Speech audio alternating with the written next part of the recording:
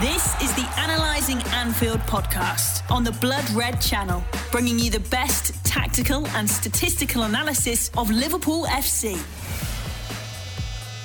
Hello everybody and welcome to this week's episode of Analysing Anfield, your tactics and analytics podcast, courtesy of the Blood Red channel. I'm Josh Williams and I'm joined as always by David Hughes. Dave, how's things? Yeah, very good, thank you, mate. Enjoying the football and looking forward to talking about it today. Probably the best summary. Well, you've let the secret out, mate. So this is going to be a bit of a different episode, maybe, for Analysing Anfield listeners, because there's virtually nothing happening on the club front, whereas, at least from a Liverpool perspective, the whole country is talking about England and talking about Euro 2020. We have done the odd little Euros podcast in the past few weeks that went down fairly well, and given England's quite historic win over Germany, it's going to be a bit of an Analysing England episode, really. We'll see how we go with it. We'll talk about, what Southgate's doing, performance numbers attached to the tournament, the Germany game, whether England can win it, all those bits. Where we can, we will pick up the odd little Liverpool theme, the likes of Trent, but in terms of Henderson being the only Liverpool player in the squad, and he's barely even played, so it's a difficult one to talk about from a Liverpool perspective, but we'll see where we go with it, gauge the reaction. Hopefully people will respond well. But yeah, we can't look past the Euros, can we, Dave? No, definitely not. They don't come around often, and it's been a fairly entertaining tournament, hasn't it? Especially this week, there's been some really good matches. So yeah, it seems like the most obvious place to have a chat about it, because we don't get these opportunities often. So I think it's a good idea, and hopefully people enjoy it. So I assumed you tuned in last night, Dave. I did, yeah, believe it or not. Well, thoughts? It's the first game that we've had to analyse really in the past couple of months. So general thoughts on how the game went? Yeah, feeling a little bit rusty. Yeah, look, I thought it was a strong England performance. I found it again, I don't know if you felt like this, Josh, maybe people at home as well. I found it again really difficult to predict beforehand. The different kind of scenarios that could have played out all seemed very viable to me. I could have saw a Germany win, an England win, which it turned out to be. Could have quite easily seen it being level after 90 minutes. It just felt like a really difficult one to predict. Thought Germany started quite well. England looked a little bit nervous, but maybe that's, in terms of the emotion attached to the game, home crowd and stuff, I suppose that was to be expected upon reflection. But, beyond those first 10 minutes, I thought England settled into the game really well. The shape that they were in seemed to work quite well for them. And over the course of the 90-minute game, I thought they were the better side, and people tried to downplay this Germany team, which I understand, and I do think it was smallish margins, but for me, I still think Germany had a lot of good players out on the pitch. They've punished teams in this tournament, but England made them look quite ordinary, and yeah, it was a decent performance and a really, really good result. Yeah, I agree with you. I think specifically when it comes to predicting the game, I found that to be quite difficult. Obviously, the whole country immediately reacted to the team selections that were released. We will touch on team selections in a sec. But yeah, it felt like it could go a number of different ways. I'll be honest, I know he was using a back three. I thought it'd be more of a back five on the day. I thought just the way the match would play out, given that Southgate was a centre-back himself in his playing days, I thought England would largely be without the ball, and I thought they'd have very little interest in having it outside of counter-attacks, really. But that wasn't really how it played out. England were quite on the front foot, I think is probably the best way of putting it. And in terms of looking at the Germany squad and stating that it's not what it was, I think it's maybe not what it was when it comes to the whole German national side being at its peak with the coach in particular trying to win his first tournament and all that sort of stuff. But if you actually look at the side, Thomas Muller, Leon Goretzka, Timo Werner, Toni Kroos, Kai Havertz, Joshua Kimmich, Mats Hummels, Antonio Rudiger, Manuel Neuer, and then Matthias Ginter and Robin Gosens were arguably like wildcard additions compared to previous years. But there's some serious players in there. Plenty of Champions League winners, some of which have just won a Champions League in the past couple of weeks. And I think the bench, again, fairly strong. Emre Can was on there. Ilkay Gundogan, Leroy Sané, Serge Gnabry. You know, it's a serious squad. So when it comes to playing it down a little bit, I understand it, but I understand a little bit actually. But for the most part, that's a strong side. When I looked at the starting 11s before the game, you know, the whole you're only as good as your players type thing. I looked at the 2 back threes, and I think England had the edge for me. I looked at the 2 front threes, and I thought probably even there. And I looked at the midfields, and I think Germany probably had the edge. So for me, it was a fairly even game, but I think the way England performed, they deserve to go through for me. Yeah, that was a solid performance. One of the best England performances I've seen, probably. Yeah, I'd agree with that. Trying to think of a better one. Well, certainly against the top nation. You know, obviously there's been bigger wins. There was the performance against the Spanish, wasn't he? A few months back. I think we beat the Spanish something like 3-0, was it 3-1?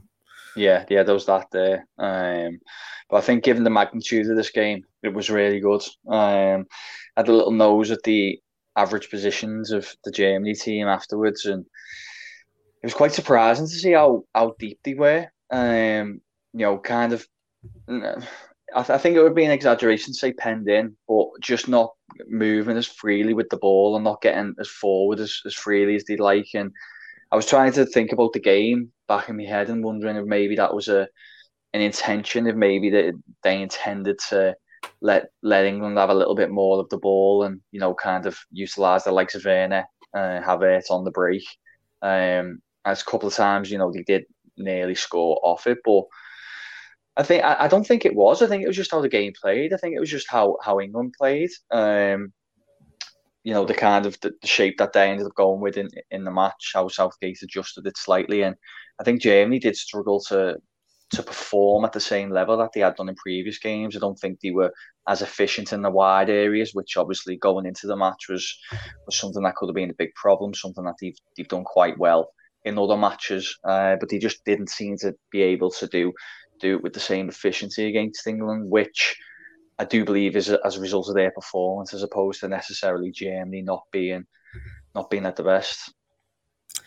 So, in terms of the team selection, you know, this is something we have to touch on, because if you was on Twitter before the game, you know, it was a fire really, weren't it? The whole house was on fire. And England started the game. I won't list the full starting 11, but on the bench, Phil Foden, Mason Mount, Jadon Sancho, Marcus Rashford, Jordan Henderson, Jack Grealish, Jude Bellingham, Reece James, all on the bench. And it was generally perceived as defensive. And I think in this one, that's hard to look past it, but it was defensive for me. It was a defensive selection. It was a conservative selection. And I think, funnily enough, Southgate actually said after the game that if I pick that team and it doesn't win, I'm dead. Basically, I think they was his exact words. So, you know, I will always do everything I can to understand why a team selection is a certain way rather than just reacting immediately. But this one did look really defensive. I'm not sure what your thoughts on it were. Yeah, you know, it's hard not to get caught up in all that. The difference is I keep my mouth shut, you know, until after the game. I wait to see how it actually plays out. I can understand some reservations people had, but I think a lot of this stems from, and it's been the case for a long time, but specifically with this group, you know, you've just listed some top players who weren't even on the pitch, on the bench. But there's a case to be made for a number of these players in this group that they could be the key man, the star man. You know, we did a podcast on Alexander Arnold, didn't we, saying how he could be, you know, the key cog in the England squad. But the problem is, and we actually alluded to this on that podcast, you know, there's so many of these players that it could be made, that point could be made about. And I think there's only a certain way you can't appease every player. You can't build the team around every play. It doesn't work like that. I think as a result, key players will not play. Or if they do, they won't play. It won't be played necessarily to funnel to their strengths. And this all works in some sort of concoction where it ends up causing a bit of infighting. And because people are sitting at home thinking, well, no, I'd do it this way, so it's getting the best out of X player, or I'd be looking at bringing X player in, and using him as the main source of creativity or whatever like that. And I just think that's what we're seeing with the team selection, because the group is so good. I guess this is international football in general, isn't it? But you got such really good players playing specific systems at club level. They come into the international setup and things are different. But I think the main difference between, say, England and other small nations is that they only have maybe a handful of top players in that group, so who the starters are going to be, and then you build the side around them. Whereas, as I said, with this England team, there's about 15 players who are, on paper at least, kind of top level elite players, and I think that's why you end up seeing so much criticism, because people obviously have their own ideas over who they would prioritise out of that group.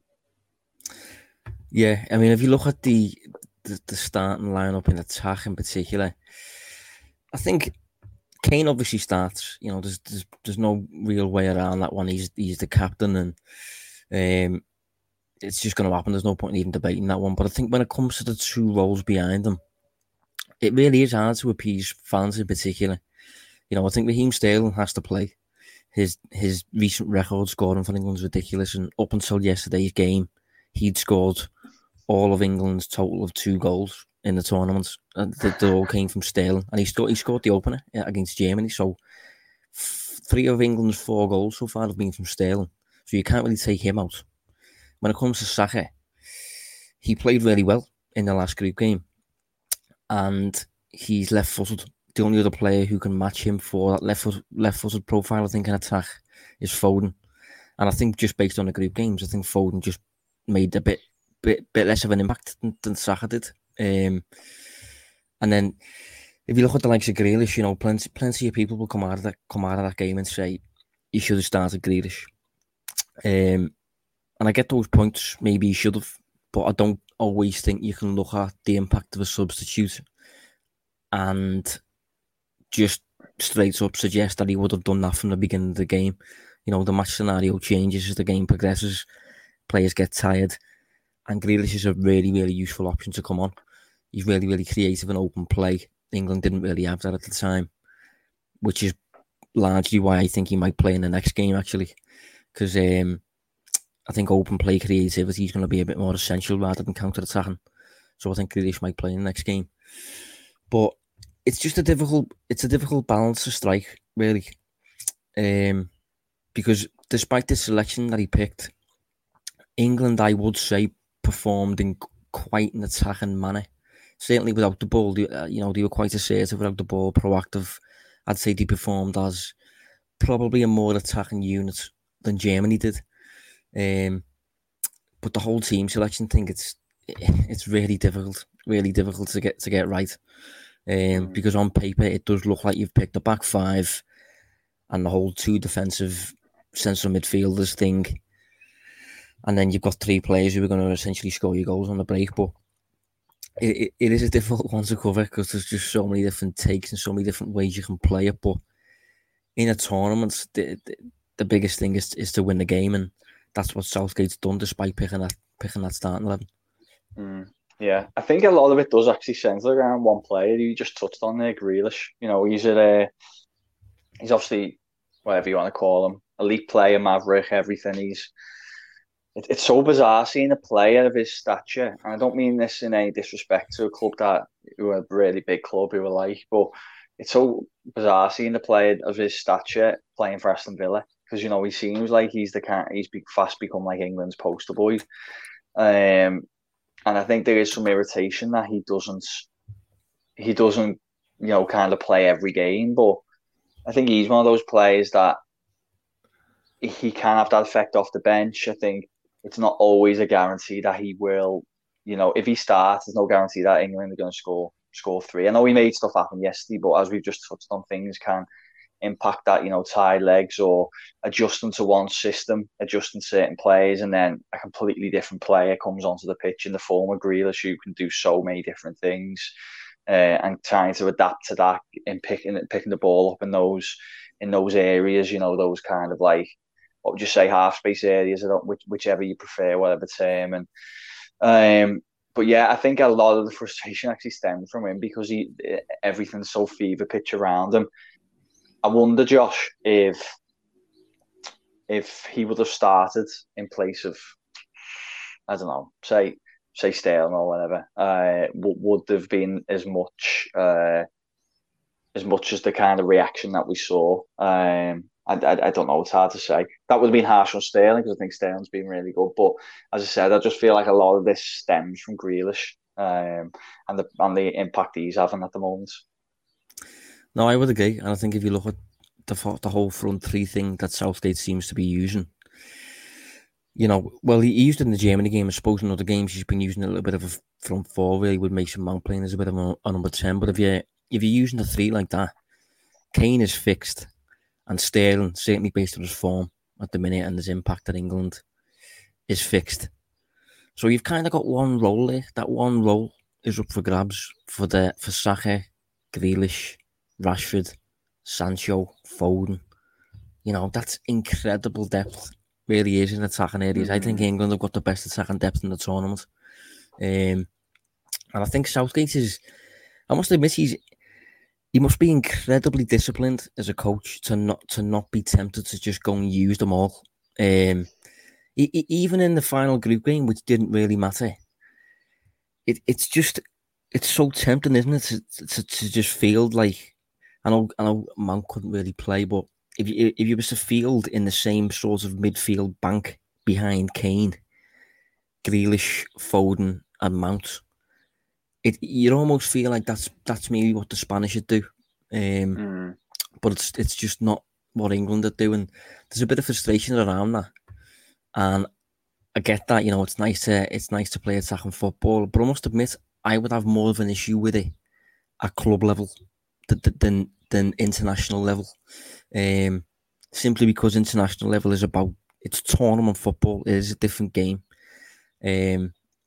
It's not like a 38 game league campaign. It's different, and I think that's what I'm going to touch on when we get to the numbers in a sec, actually. But yeah, it really is a difficult one to strike when it comes to getting the result right and managing the tournament, playing the talent that you've got. Analysing Anfield on the Blood Red Channel.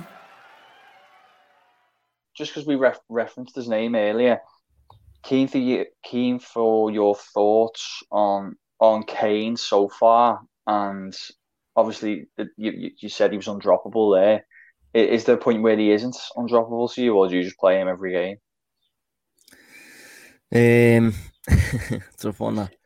When I say he's undroppable, I mean from the perspective of Southgate, I just cannot see him dropping him. So that's why I say that. I do think he's had a bad tournament. There's been the odd little claim that he's not getting the service, but was he getting the service at Spurs?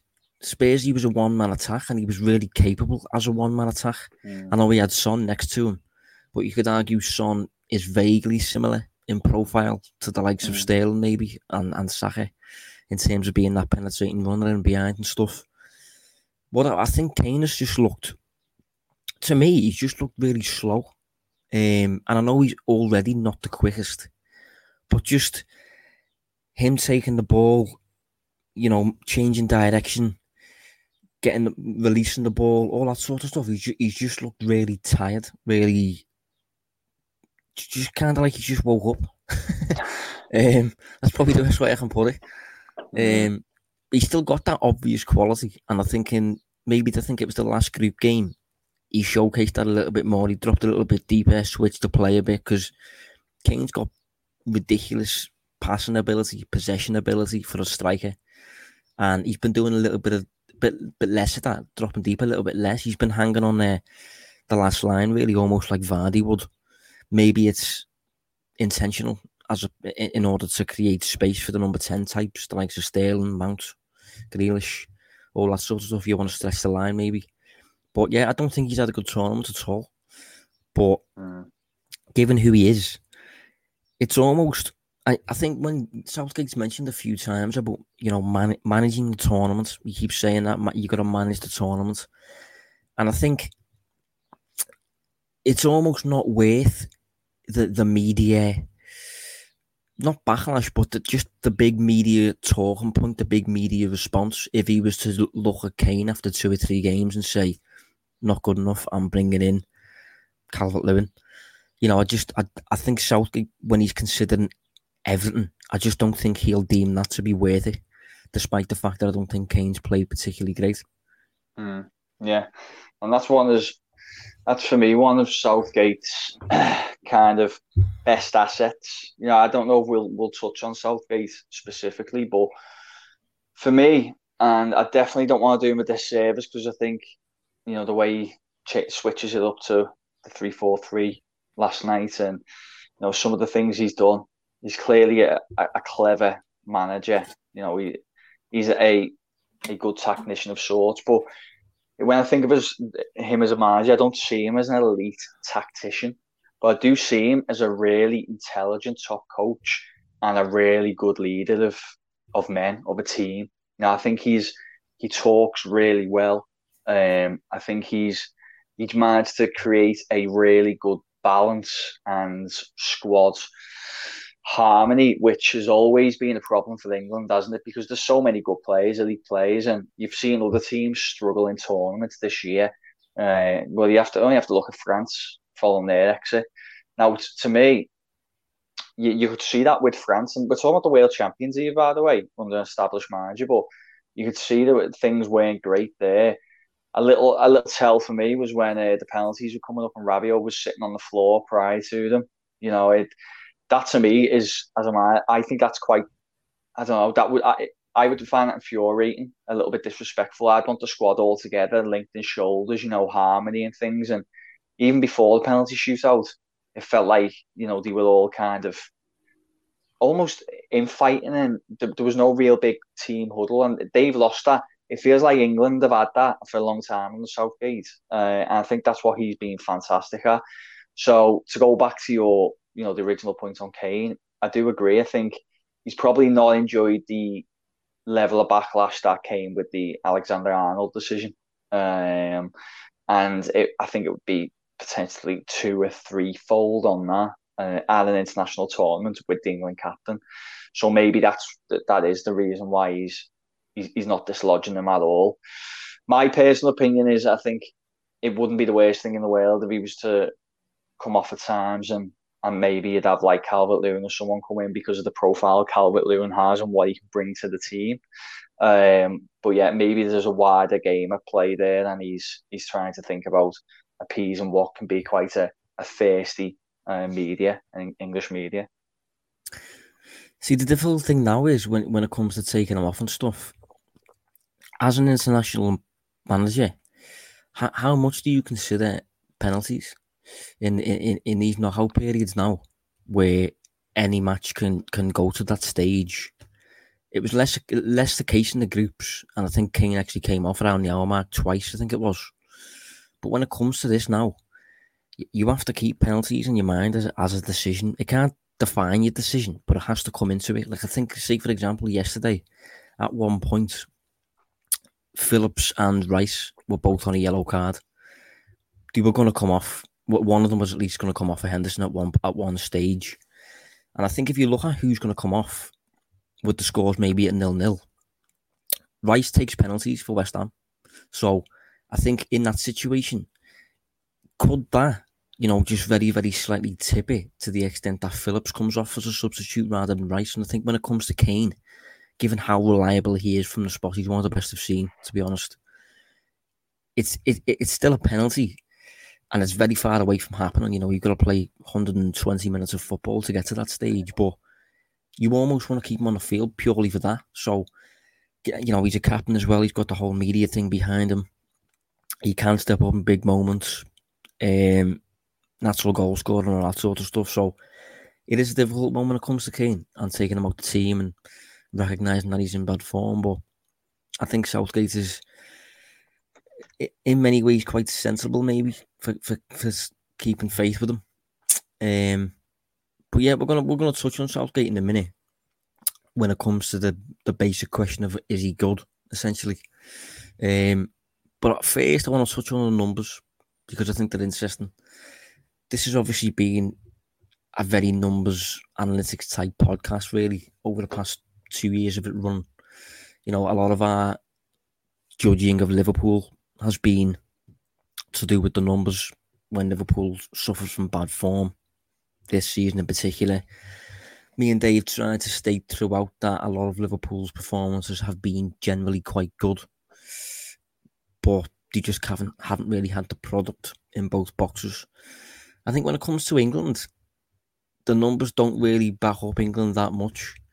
So if you look at the 4 games they've played so far in the Euros, the XG that England have created against Croatia, 0.9, against Scotland, 0.9, against Czech Republic, 0.8, and against Germany, 1.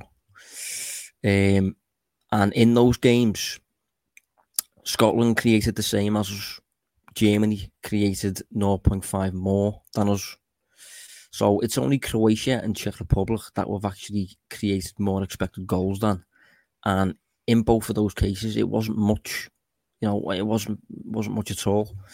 And when it comes to the tournament as a whole, so shots per 90, obviously it's a bit messy because teams have only played like 3 games, 4 games or whatever.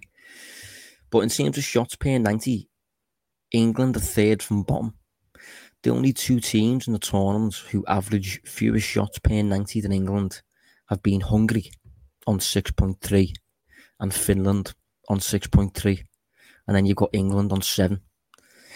At the top of the list, you have Italy averaging about 19.9 shots per 90. And then you got Denmark on 18.5 per 90. So when it comes to England's numbers, Dave, they don't look very good. And I'll be honest, if this was a club situation, if they were Liverpool's numbers or if they were Everton's numbers, I would be predicting some form of downfall in the near future. Reason I'm not is because it's not a league. It's not a 38 game competition. It's knockout tournament football when all that really matters is winning, and the performance kind of comes into it a bit less. Game state comes into it a bit more. You see what I'm saying there? Yeah, totally. The idea of using numbers in the situation that we normally do is to try and, I guess, foresee, predict a little bit as to what's going to happen in the future, based on these numbers to tell us that performances are X, Y, and Z, which should lead to positive, negative results going forward if things proceed as they are. You look at it now and you think, you theoretically, see, we say that, but we also say it gets to a certain stage of the season, normally at the end, where it becomes slightly, not irrelevant, because it's still always worth considering, but you start thinking, well, it's just about getting the points on the board now, getting to the finish line. And if you think about it, England are potentially 3 games away from being champions, winning the trophy.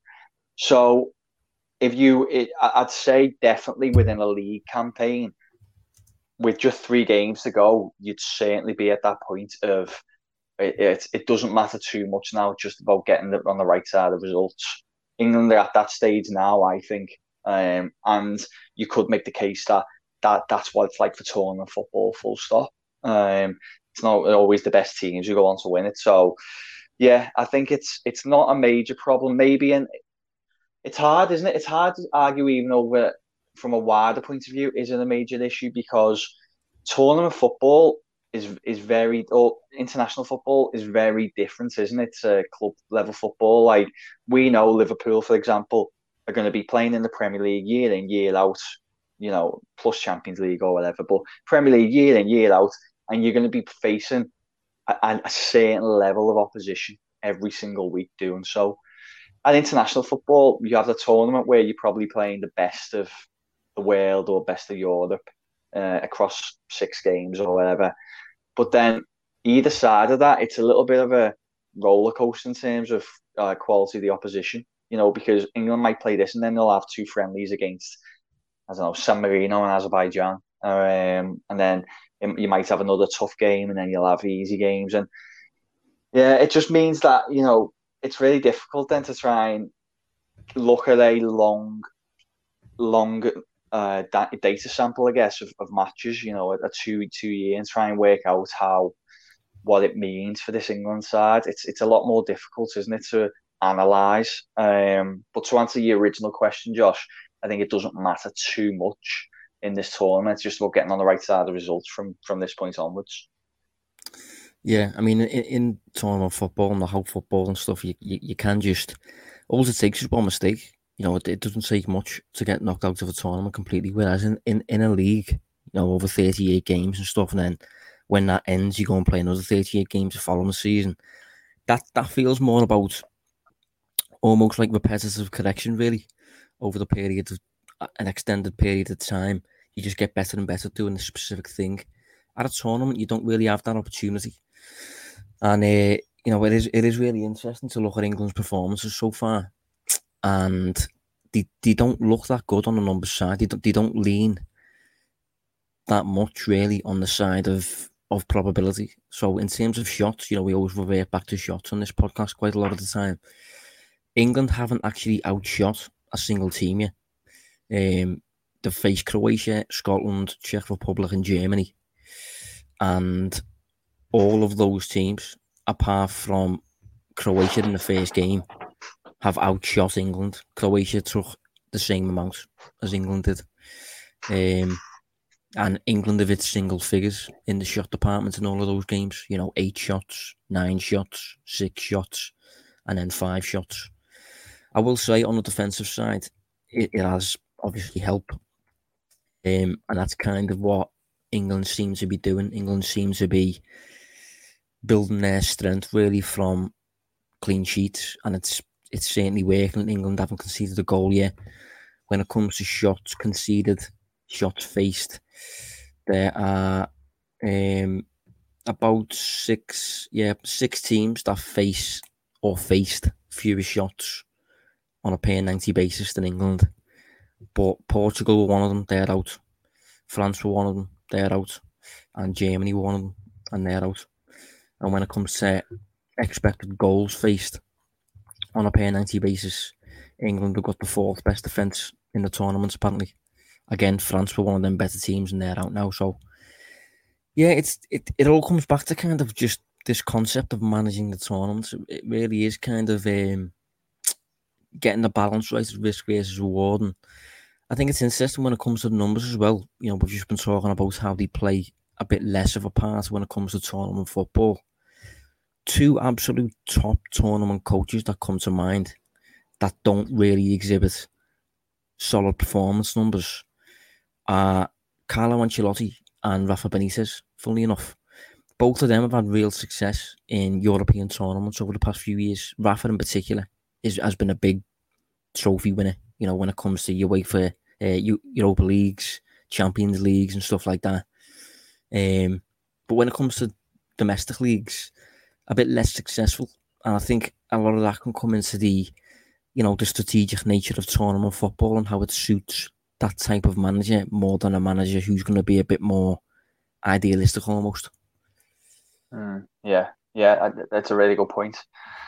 Yeah, the kind of pragmatic aspect of it leading to more success. And the thing is as well, you talk about more defensive orientated tactics, accusations that are being levelled at Southgate, but it's certainly in tournament football, it feels like clean sheets and being defensively sound are a lot more important than being able to score a lot of goals. If you've got to have one of the two, I think you definitely want to be more defensively sturdy. You could make that case for in all kind of aspects of competitive football, but certainly in tournament football, I think that's important. And it's been key for England. Like, how many goals? England have scored 4 goals so far across 4 games. Yeah. It's an average of 1 per game. not ideal from an attacking point of view. But obviously, if you're not conceding at the other end, if you're defensively sound at the other end, then it's enough to get positive results. And it's three wins out of those 4 games and one draw, with another clean sheet. So I'm not saying England can just continue to just keep batting out clean sheets, but it's definitely integral, I think, to success. And arguably at tournament football, it's just as important to be it's more important to be defensively sound than maybe a free-flowing attacking unit. Analysing Anfield on the Blood Red Channel. Yeah, and I think if you look at the England squad, quite clearly when it comes to individuals, at least, I think the defence is maybe a bit weaker than the attack. And I think rather than playing into the attack then, because that's where your strengths are, I think Southgate seems to be, given the fact that he was a centre-back himself, I think he's more inclined to think, right, we will have to cover our weakness then. And in attack, we have individuals that can just kind of do it alone almost.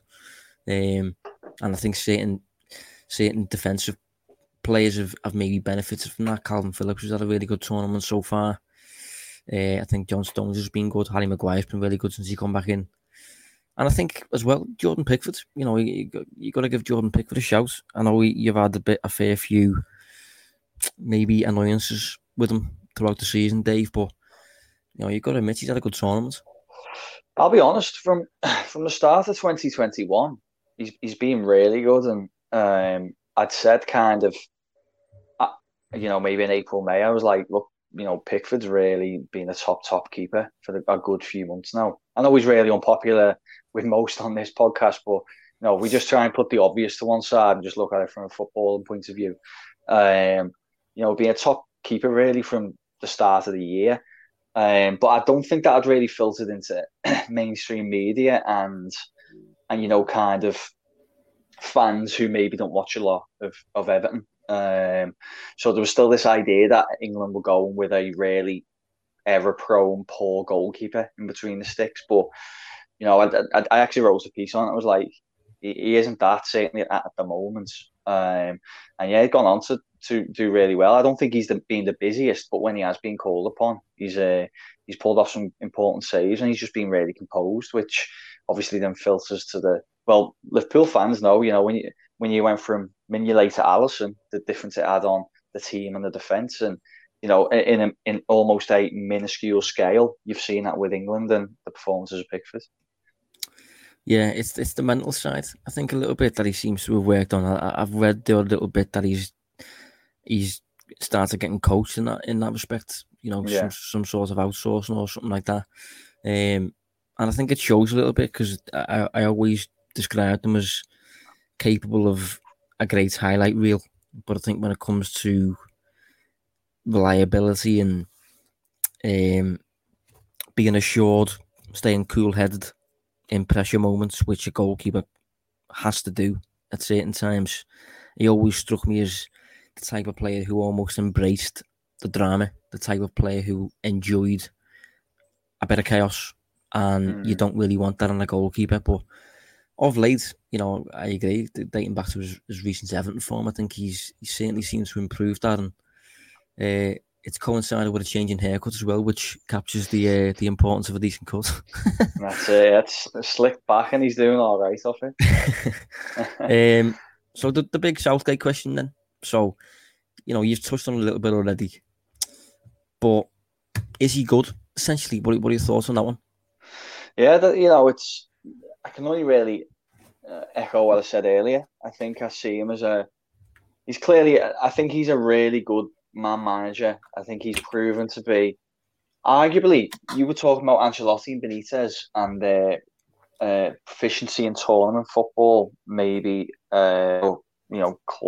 cup competition football over league football. I wonder whether Southgate is a manager made for international football as opposed to domestic football. Certainly club football. Certainly his record would suggest that. Albeit, obviously he's sacked by Middlesbrough when he was a lot younger, less experienced coach. but just the way he kind of manages this outfit, this England squad, how he approaches things, how he talks, everything to me just points to that he's a good international manager or solid international manager. This is not to discredit. This is meant to be a compliment, even though sometimes it's used as something else. But he feels like a very safe pair of hands in that job, and in many years gone by, it can be quite a volatile role, and kind of specific, varying characters have took it on more, maybe imposing characters if you think of like Capello's and people like that. But he's come in and he's done really well. No denying it now. If you look at his record, so yeah, that I think what stands out for me, Josh, more than his kind of tactical nous, which I think he does have some, but it's just his all around kind of managing ability to manage players and people. Yeah, no, I would agree. I think you're spot on there. I think specifically, was the way in which he communicates, the way in which he always seems to be calm and assured and respectful. He seems to have a good relationship with the media, which shouldn't be that much of a big thing, but in England it just is, especially for the England manager's job. The first team England managers, it's just massive. I think his ability to manage a squad, I think and pick a squad as well, I think is quite underrated. I think he's clearly steered away a little bit from maybe a typical England approach of just fielding all your best players and hoping that it works. I think he's took a bit more of a balanced, maybe a bit more of a tactical perspective on that, you could argue. And I think it does benefit everyone, really. Apart from maybe the players who are sat on the bench who look like they're good enough to be starting. But I do think you've got a point there in terms of him being perfect, really, for international management. And I think it's any club that maybe eventually wants to take a punt on him. It's really difficult to determine whether he's good in that sense because of everything we've just said. It's going to be difficult at international level to showcase really strong performance numbers to the extent that you can say, right, he's a good coach. He can get a team coached to a good standard in the league to the extent where they're going to be competitive. Because what he's doing on international level does seem to be more strategic around knockout football, match to match, which is fine. But in a league campaign, long term, I'm not a fan of that approach. I think, Ancelotti was that, Dave. Ancelotti changed week to week depending on the opposition, and I think Rafa will do the same to an extent, and you can get success out of that, but I just prefer, at club level, I prefer an identity that can adapt a little bit, but just more often than not, you're establishing dominance maybe over your opposition, and I'm not sure Southgate has proved that. I'm not sure he can prove it at international level. And I think, given all that, I think England can win this tournament. And I think if they did, he comes across as very wise, Southgate, and I think he'd almost know, why would he tarnish what he'd establish if he won this tournament by going and chancing it with a club. I'm not saying he won't, but it just feels like a risk he doesn't need to take if he achieves success in this tournament. Because he'd be a legend. Yeah. He'd go down in history. Yeah. It doesn't, put it this way, it doesn't feel like, I guess no should it, but it doesn't feel like he sees this England role as a opportunity to, and like an opportunity to open another door back into the club game. And if he's sure, I'm not sure I agree with it. Now, that doesn't mean that we don't think he'll one day maybe manage a club when his England role's finished and he's still got that itch to be in the managerial game. He probably will go back to club level, but I think for now, this is just a perfect role for him. One I probably didn't anticipate going from kind of... It feels to me like he initially went into England set up as a stopgap. If I recall correctly, he was under 21 manager, wasn't he? So that does seem to be very much often like a a stopgap role for coaches. I recall, I think AD Boothroyd was there for a while, and just somewhere where it manages with some. Go on. I was going to say, I think it's also a role for coaches who are essentially finished and who are at the end of the career, whereas Southgate is still at that point where his career can be what he wants it to be. Essentially, you know, he's still young enough to have a coaching career. He hasn't really managed all the clubs he's going to manage, and then, you know, went away for one final payday sort of thing, which it maybe felt a little bit like with Allardyce or so. But I think with Southgate, you know, his managerial career is being shaped now by England rather than getting finished with England. Yeah, I agree. Yeah, totally. I think it's that's it. So he kind of went into that role probably with no ambition to go and be England manager. Comes in and ends up. I think I can't even remember if he come in on a temporary basis, but he ends up, you know, landing it permanently and being so far successful. Even if England were to go out this weekend, you think, you know, beating Germany in a really big game, getting to semi-finals of the World Cup, you can caveat as much as you like, but they're just facts, aren't they? You know, he's been relatively successful, but there could be more to come. Yeah, I mean, don't get me wrong. I definitely think the starting 11 that he picks do feel frustrating sometimes, just because you want to see this ridiculous attacking talent on the field, really. But tournament football in particular is a results game, a short-term results game as well. You know, some people take the perspective of, like, I think recently Allardyce, I think, said something like, when it comes to football management, and he's talking about clubs here, he said something like results come first, and then attacking football and winning nicely can come later. But I think the likes of, say, for example, Jurgen Klopp have done that the other way around. Klopp's kind of established the identity, established the style of play, and gradually, as you've got better and better at executing that style of play, then the results and the consistency starts to come. Whereas in international football, you have to just, especially in tournaments, you have to just find a way to win. You have to just win.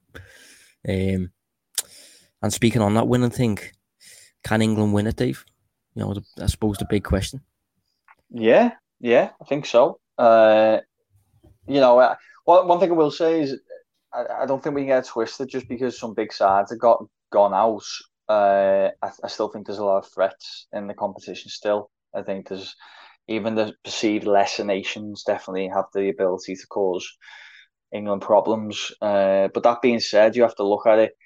And if we try and look at it objectively, you know, I know we are English, but if you try and forget that, and if you were just looking at this objectively as, I don't know, maybe a Frenchman, you would look at England and think that they've got a really good opportunity. So yeah, I think they have got a good chance based on who's left and what they can produce to actually win the tournament.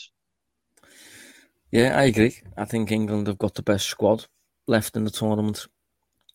In terms of just the options that you'd want, depending on a variety of different match scenarios. You know, if England go a goal behind, for example, the players England can bring on to get that goal back. The fact that there's kind of no injuries really at the moment. You know, you look at Belgium, for example. They've just beat Portugal, but they lost Kevin De Bruyne and Eden Hazard in the process. I don't think the long-term injuries, but they might both miss the next game, which is against Italy. You know, that they could easily go out there. So, and then you obviously couple that in with the fact that England have arguably the best draw to the final. I think I expect England to beat Ukraine, I'll be honest. When it comes to the semis, I must admit I'm concerned about Denmark, because I think performance-wise, if you are looking at the numbers, I think Denmark have been right up there as the most impressive when it comes to what we typically look at on analysing on field in terms of, you know, they've been averaging around 20 shots per game. They faced Belgium a few weeks ago, and they shot about 22, 23 times, I think. And I think Belgium took about 8 themselves, but De Bruyne just kind of won the game on his own. I think Denmark play a lot like a club team, that just when you watch them and stuff. So I think they could cause England a bit of an issue, like. Yeah, Denmark are one, and you think they've got Czech Republic, haven't they, Denmark? Yeah. Yeah, so you probably would fancy them to get to the semis. No, they are tough. You can see why they obviously tip to be dark horses. I think we talked a little bit about them, didn't we, in our kind of Euro preview podcast a few weeks ago about some of their key players. So, yeah, but I even think Ukraine might not be an easy game either. Obviously, it's a team that you expect to beat on paper, but they've shown to be a decent side who can be quite tough. Tough to overcome with some decent Premier League play. So, as I said, I think for me it won't be easy. But you know, provided things went as you'd expect, it's just you're probably looking at Belgium in the final, and I think that'd be probably the winner of the Belgium-Italy game is probably England's biggest threat. Italy a strange one, aren't they? Because they kind of looked a bit similar to England, albeit a little better, to be fair. But just in their last game, I'm trying to think who it was against. Austria, was it? Austria. They just looked a little bit, I don't know, a little bit flatter, a little bit not quite on it. Needed the extra time, didn't they? So whether you can read too much into that, I don't know. But definitely, you know, Belgium, Italy could be tough. And you probably expect us to get one of them in the final. Because even Spain, I'm not blown away by, to be honest. No, I think Spain, again, according to numbers, actually quite good, you know, when it comes to producing shots and attacking that. But there's a bit of a perspective around Spain that they just keep ball, lots of possession, and they do nothing with it. But if you actually look at the numbers, they actually do generate a fair bit in attack. But I think with Spain, they just seem a lot, again, going back to that whole idealistic thing, they don't seem adaptable enough for knockout football. They seem too open to maybe suffering from a random moment. And I think England, I just have a bit more faith that England would beat Spain. I think to play that kind of football and win a knockout tournament, you have to have just really perfect players executing that style of play, like Xavi, you know, Iniesta, going back to Guardiola's last Champions League win, Lionel Messi. You know, when you're playing knockout tournaments, you have to have this kind of adaptable strategy type thing about you, where you have to be flexible with different approaches and stuff. And I'm not sure Spain have that. Italy probably looked the best coached team in the tournament, I'd say. One thing with Italy, they don't really have that, and this has been mentioned a few times, they don't really have that superstar. They don't really have that really elite player, that really elite individual who can kind of win a game on his own. Whereas if you look at England, is not doing bad. No, they've got good players, don't get me wrong. But Ardi's having a good tournament as well. Insigne is probably the most applicable to what I've just said. Locatelli's having a great... Verratti's probably elite. You could say that, but I still can't see him being elite to the extent that he wins a game in the final third. Whereas if you look at England, you know, they've got loads. They've got Jadon Sancho, Harry Kane, Raheem Sterling, Jack Grealish. England have got tons. So it's going to be interesting to see how it plays out. Going into the quarterfinals now. So, yeah, I mean, we'll pretty much wrap up there, I think. One final question, Dave. Do you think Trent would have played yet? I'm not sure, you know. Yeah, I don't know either, because if you kind of have a look at the right-sided wing-back, right-back profiles he's used, they have similarities in how they play. You know, what I think Walker's played, James has played, Trippier has played. I think what Trent is so good at is how it kind of works at Liverpool, and I haven't seen how, based on how Southgate's lined up, I'm not sure how that would have translated in terms of featuring for England. I just don't know. I think he might have got minutes on the pitch, but I don't think he would have been a consistent starter at all. I think it would have been a Henderson-like role in the squad. It'll be interesting to see if Henderson starts getting a few starts, actually, because obviously, given his experience in these massive games, he's played quite a few finals now for Liverpool. Obviously, he's played in big domestic games as well against the likes of Manchester City. He's won a Premier League, so when you get to that level, you're a bit more certain that Henderson will turn up compared to like a Calvin Phillips, who has played to a solid level, but not that real where your nerves are shaking going into the game and all that sort of stuff. So it'll be interesting to see if Henderson starts getting a bit more game time. But yeah, we'll wrap up there anyway. So different sorts of podcast than usual. Hopefully the listeners enjoyed that one. If so, we'll keep tracking England, see where we get to in the tournaments, and if we get to the final, especially, we've got to do some sort of preview there maybe. As always, we'll try to focus on Liverpool content, but given the Euros is on, we can't really look past England, especially when there's a historic win over Germany happening. Yeah, Dave, thanks for joining us, mate. Yeah, thanks, mate. Cheers, everyone. And we'll be back next week. Cheers. You've been listening to the Analysing Anfield podcast on the Blood Red channel.